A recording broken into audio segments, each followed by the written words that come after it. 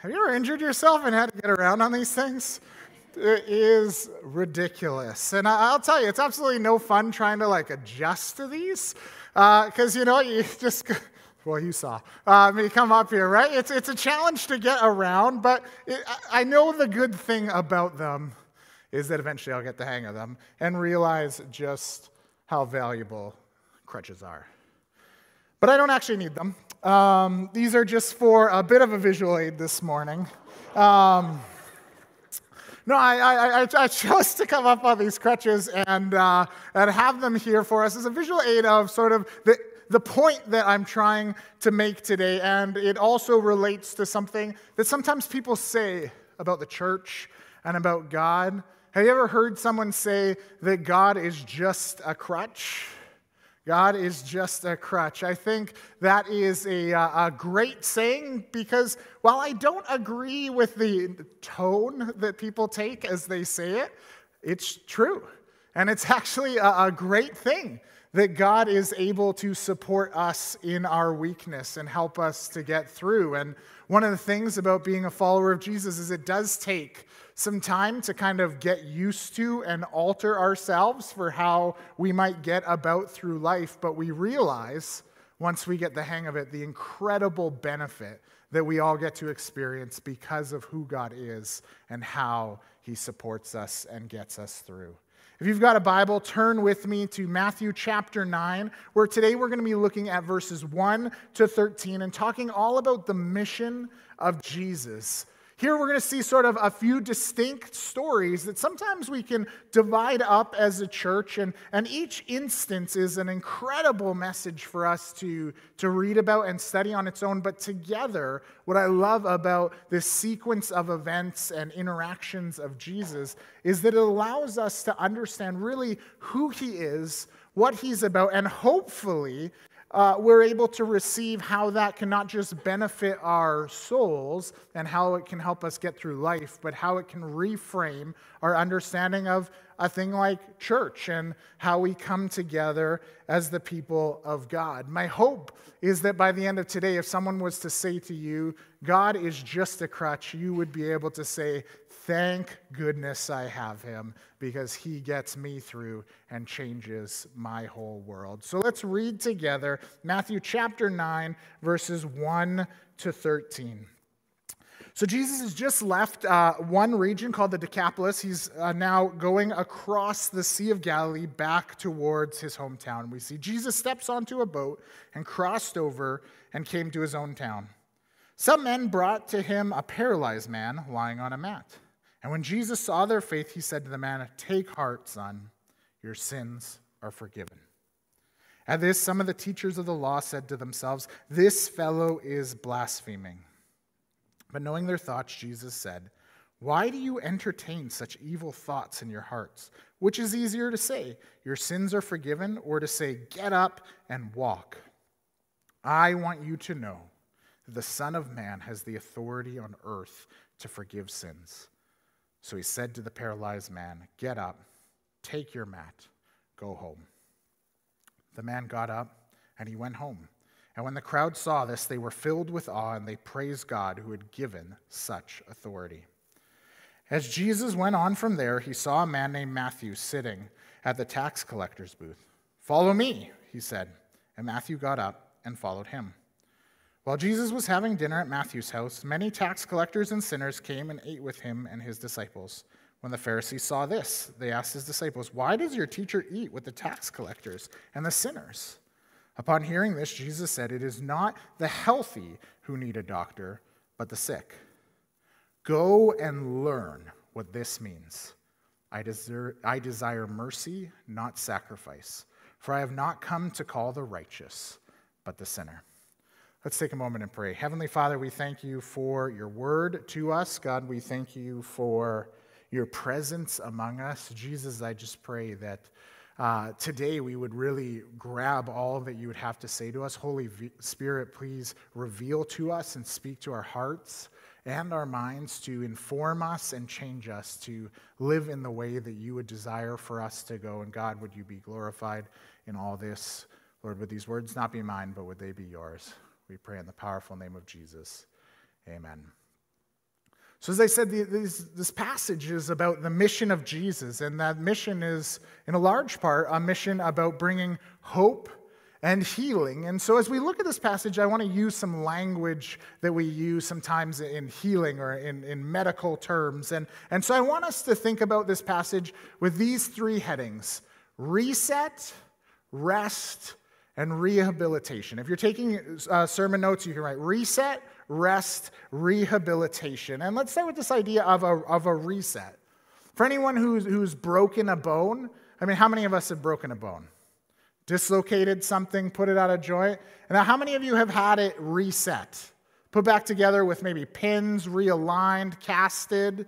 We need this, right? If we break a bone or dislocate a joint, in order for us to continue going and to be healthy, it's got to get put back into place. It needs to be reset into place to allow proper healing and for us to be able to use that joint or that limb again. And we do this under the supervision of trained medical professionals, and in most cases, we end up at least with most of the strength back. When Jesus came, though, he didn't come to be an orthopedic surgeon. He came to earth to reset something that was even more fractured, even more broken than a limb could ever be. Jesus came to right what was spiritually broken about humanity. And that's ultimately, as we look at the teachings of Jesus and the teaching of the whole of the Bible, the fact that we've all sinned and fallen short of the glory of God. That's one of the famous passages, which is just a really churchy way of saying that we've all missed the mark of how God wants us to live. And because of that, we have fallen short of being able to be in relationship with God. And we're short because God is holy. He's perfect. He's pure. He's blemish-free. The term holy really means being set apart. So he's set apart from anything that doesn't fall into those categories. And because we have fallen short of that, because of the ways we've rebelled against God, because of our wrong thinking and actions against other people and the world and the ways of God, we have missed the mark. And so we are broken away from God. You could say our relationship with him has been fractured, and this has led to other brokenness and ultimately death coming into our world. But the great news about God is that even though he's holy, even though he's set apart, he doesn't want to exist in this way. And so he came to take upon himself the resetting of humanity into relationship with him. And so Jesus came in the flesh. We call him God incarnate because God came down to earth in the flesh to live amongst people to accomplish this purpose. And we see it right here in the text. In verse 2, we read that Jesus saw a paralyzed man who was brought to him by his friends, and he had faith in who Jesus was. And so Jesus turns and says, "Take heart, son, your sins are forgiven."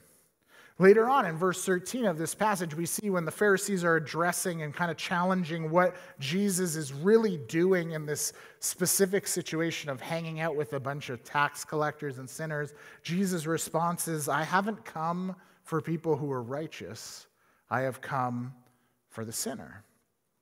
Jesus reveals to us what his purpose is. His purpose is to bring healing to those who need it. He wants to bring healing to those who seek it. Jesus says, "I have come to forgive sin and to bring healing to the brokenness that you find in the world." And we see ultimately that Jesus will bring a culmination to this on the cross. Jesus first goes around and he brings little bits, little tastes of the meal that's to come, so to speak, by healing someone here and someone here and coming over into another community and performing the miraculous. And in this case, we see he's just been in Capernaum. He's done all these healings previously where he's gone to the centurion and his servant. He's gone to other lepers and to Peter's mother-in-law. He's crossed across the Sea of Galilee. He's literally dealt with demons and brought freedom that people have never before known. And now he comes back to this man and brings healing to the paralyzed, but ultimately that will all pale in comparison to the fact that Jesus goes to the cross. Jesus goes to the cross as the culmination of his mission on earth, which was to die for the sins of the world, to reset what has been made wrong by us as the people he created. He says, I don't want you to live in this way that will lead to ultimate unhealth. I want you to live in a relationship that is bound and tied with me, that grows in a healthy direction. But this brings a lot of questions for people. People go, well, what gives this guy? What gives this guy the authority to say he can do this? What gives this guy the ability to go around calling himself equal to God and saying, oh, here, paralyzed guy, your sins are forgiven? This is the response we see of the Pharisees. And I think if we were in this situation, most of us would probably say the same thing looking at Jesus. Who are you? What gives you this authority? And we see this in verse 3 of chapter 9, where the Pharisees say this. They say, this fellow is blaspheming. And really what they're saying is, this guy's equating himself with God. This is outrageous. It is scandalous. Everything seems wrong with this. What is he doing? To which Jesus replies, well, watch this. Let me show you why I can say this. Let me show you exactly the power that is to come. And we read in verses 4 to 8, knowing their thoughts. And we don't know how he knows their thought, whether it's supernatural and the Holy Spirit reveals it to him. We don't know if he reads the room and sort of sees the Pharisees interacting and goes, I know where they're going with this. But he knows their thoughts, and Jesus says, why are you entertaining such evil in your hearts? Then he asks them a question, a simple question. What's easier to say, your sins are forgiven, or get up and walk? What's easier to say to a paralyzed guy who is living his life on a mat on the street? It's easier to say, your sins are forgiven. It's not visible. It's not tangible. You can say that. And is it true? We don't know. Like, maybe he did it. Maybe he didn't. And Jesus says, I don't want to leave you with that. I don't want to leave you questioning who I am. I don't want to leave you challenged and being in a wrong way of thinking. He says, I know there's evil in your heart. He recognizes there's something that Satan has put in their hearts to not recognize him as God. And he says, I do not want this to exist, and so I'm going to show you. I'm going to do the harder thing. And so he turns to this paralyzed man who he's just forgiven. And he says, all right, get up, grab your mat, go home. And this man, who everybody in the community would have known was a paralyzed man who would regularly be begging on the streets, is able to get up for the first time, roll up his mat, and walk.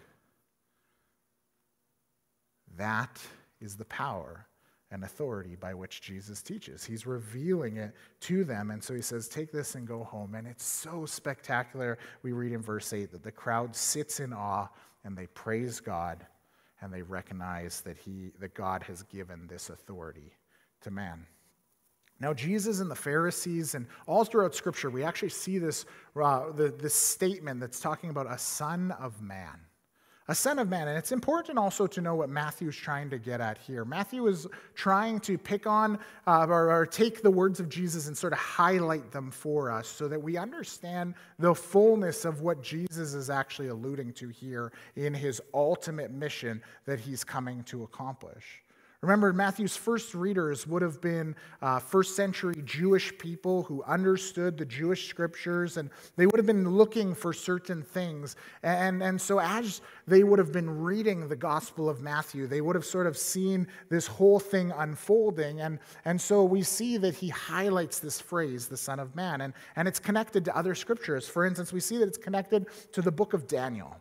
The book of Daniel is this book which is written and it has a whole bunch of prophetic teaching, and it talks about these visions that are seen to reveal what's true in the spiritual realm. And we see this term Son of Man come up there, and it gives us a bit more about his mission. In Daniel chapter 7, verse 13 to 14, it says this, in my vision at night I looked, and there before me was one like a son of man.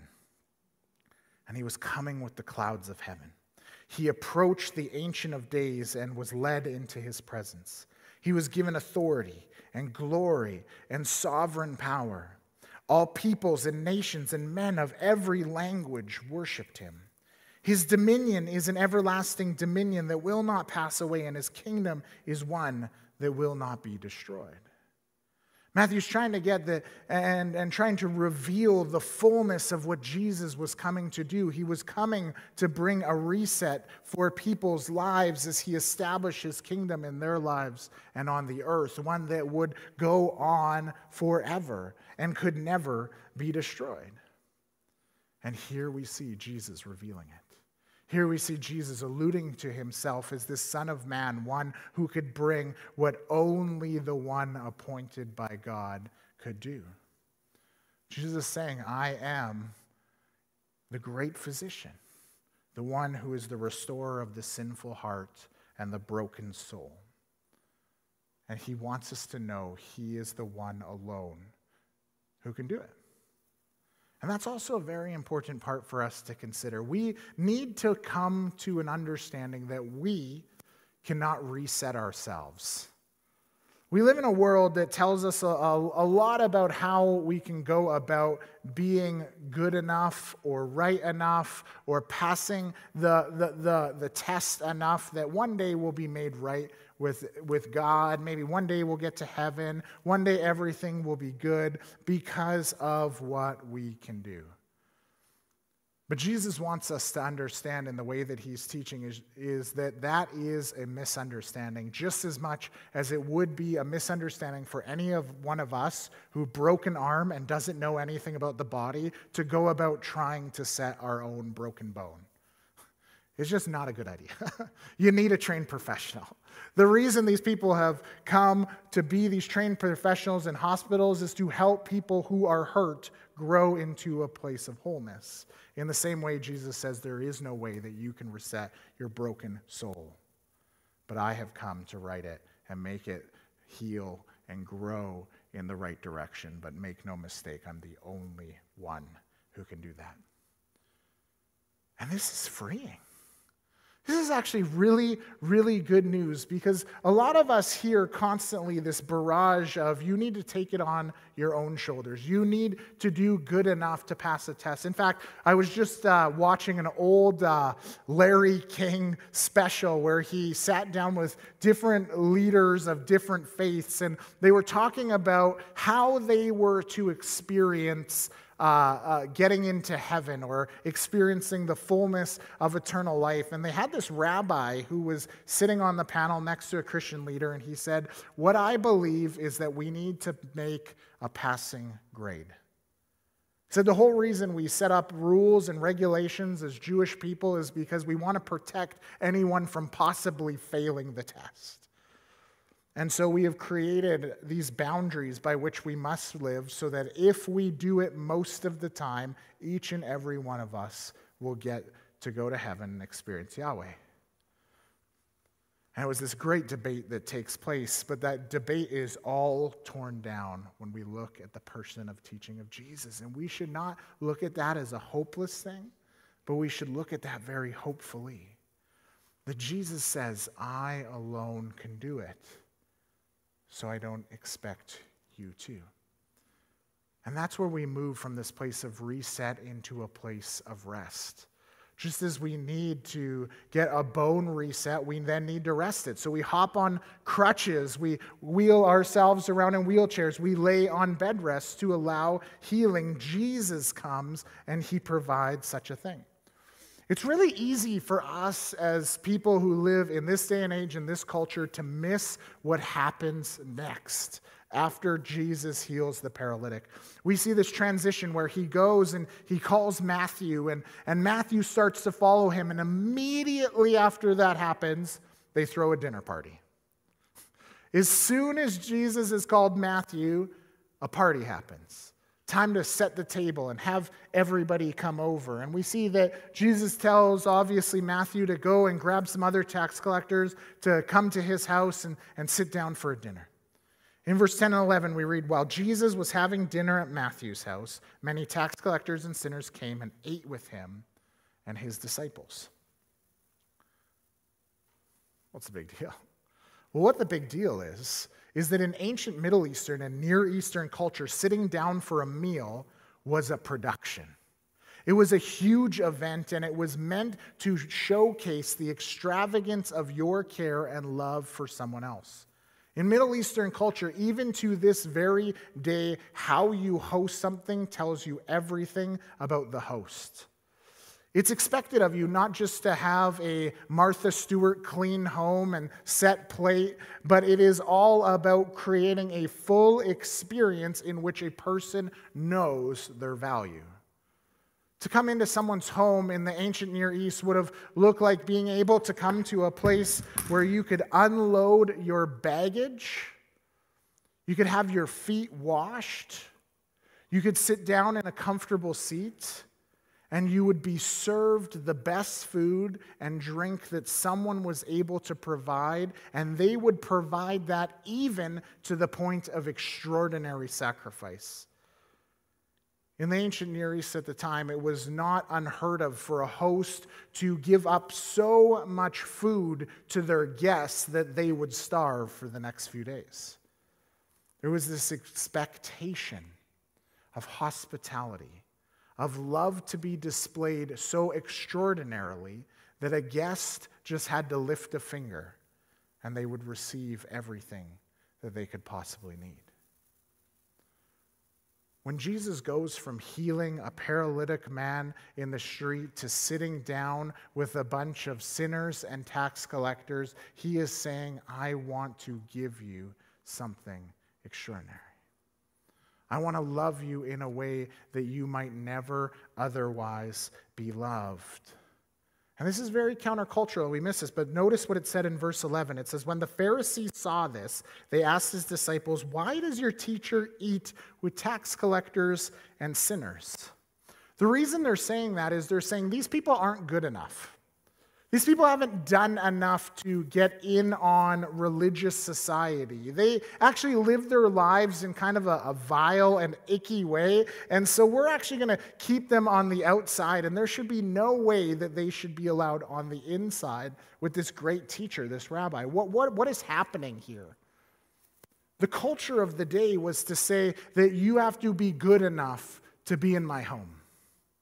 You have to do certain things and live in a certain way and achieve a certain status if you're going to come into my house because I'm at this status. I've achieved this much. I am this good in our society.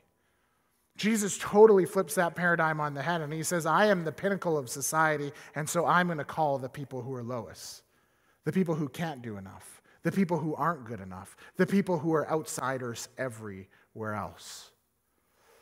Jesus says, I want to provide rest for those who need it most. I want to provide comfort and a place of love and hospitality, even if it costs me and my followers. And he does just that. He does just that. Time and time again, as we go through the accounts of the gospel, we will see that Jesus lays himself on the line so that everyone who would come to his presence could find rest. And this is good news, isn't it?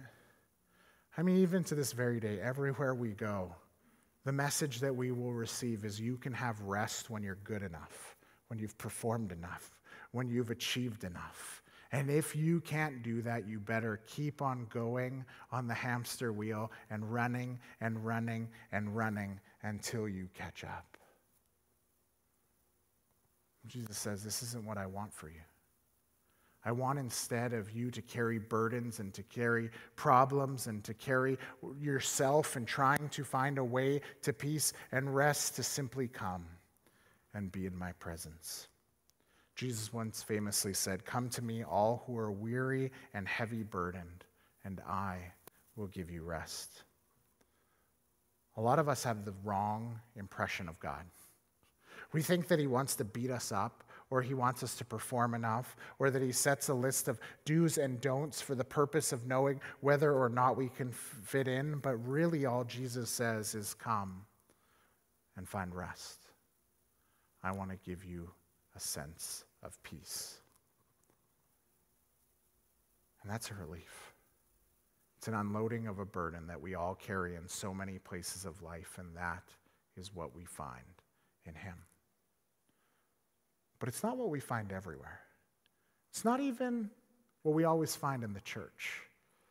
And so Jesus also came to bring some rehab, Jesus came to rehabilitate his people, and we see that by how he interacts with the Pharisees. These Pharisees are supposed to be the leaders of the faith. They're supposed to be the ones who are sort of at the pinnacle of worshiping God and showing how other people how we should worship God and how we should treat others. And they've come to this place where they have this attitude, and they've created these caste systems of people who meet the certain spiritual benchmarkers and who's in and who's out on religious society. And Jesus has come to rehabilitate them. When we rehabilitate someone, we take them through a series of steps or training to help them get better. And this is what he does, and we read it in verse 12 and 13. Jesus responds to these Pharisees who are questioning what on earth Jesus is doing by saying, "It is not the healthy who need a doctor, but the sick. But go and learn what this means. I desire mercy, not sacrifice, for I have come to call the righteous, not the righteous, but sinners." There's a little phrase right there in verse 13. Go and learn. Go and learn. We kind of just pass by that. We're like, oh, Jesus is saying, okay, you need to go and figure this out. Well, but what's happening is Jesus is actually giving them a huge slap across the face, so to speak. In rabbinical tradition, so where the rabbis would teach their students, this was a phrase of rebuke. This was like the ultimate, like, get out of my presence. You have no idea what you're talking about. For a rabbi to tell his student to go and learn, they're basically saying, you have it completely wrong. Go back to Scripture and don't come back till you figure it out. Jesus is actually telling them, and he's rebuking them in the same sort of way that we saw Jesus deal with the demons, in the same sort of way we saw Jesus deal with the storm, as he was saying. He's saying, what is happening here is evil. It needs to get out of my presence until it can be made right and until you are back in line with the teachings of Scripture. And Jesus does that by quoting Hosea chapter 6, verse 6, which says, "For I desire mercy, not sacrifice, an acknowledgement of God rather than burnt offerings." This is a passage where God was trying to teach his people. He wants them to seek him, not steps towards religiosity. He wanted people to find their place and identity and hope and purpose and mission and fulfillment all in his identity, not in the identity of what they could do to, quote unquote, be good enough or do what's right or reset their own wrong. Jesus says, I'm not here for the self-righteous, but I'm here for those who need a great healer, who want to come into his presence. And this is a message that the church still needs to receive today. Like it or not, we do this. We do this. We look around at people in our lives. Maybe it's that family member who we don't want to sit across the table at a family gathering. Or maybe we do it to that coworker who has all the problems in their life, so we'd really rather not talk to them on our lunch break. We do this in all sorts of places where we look at people who are in the midst of the mess and we say, I am not getting involved.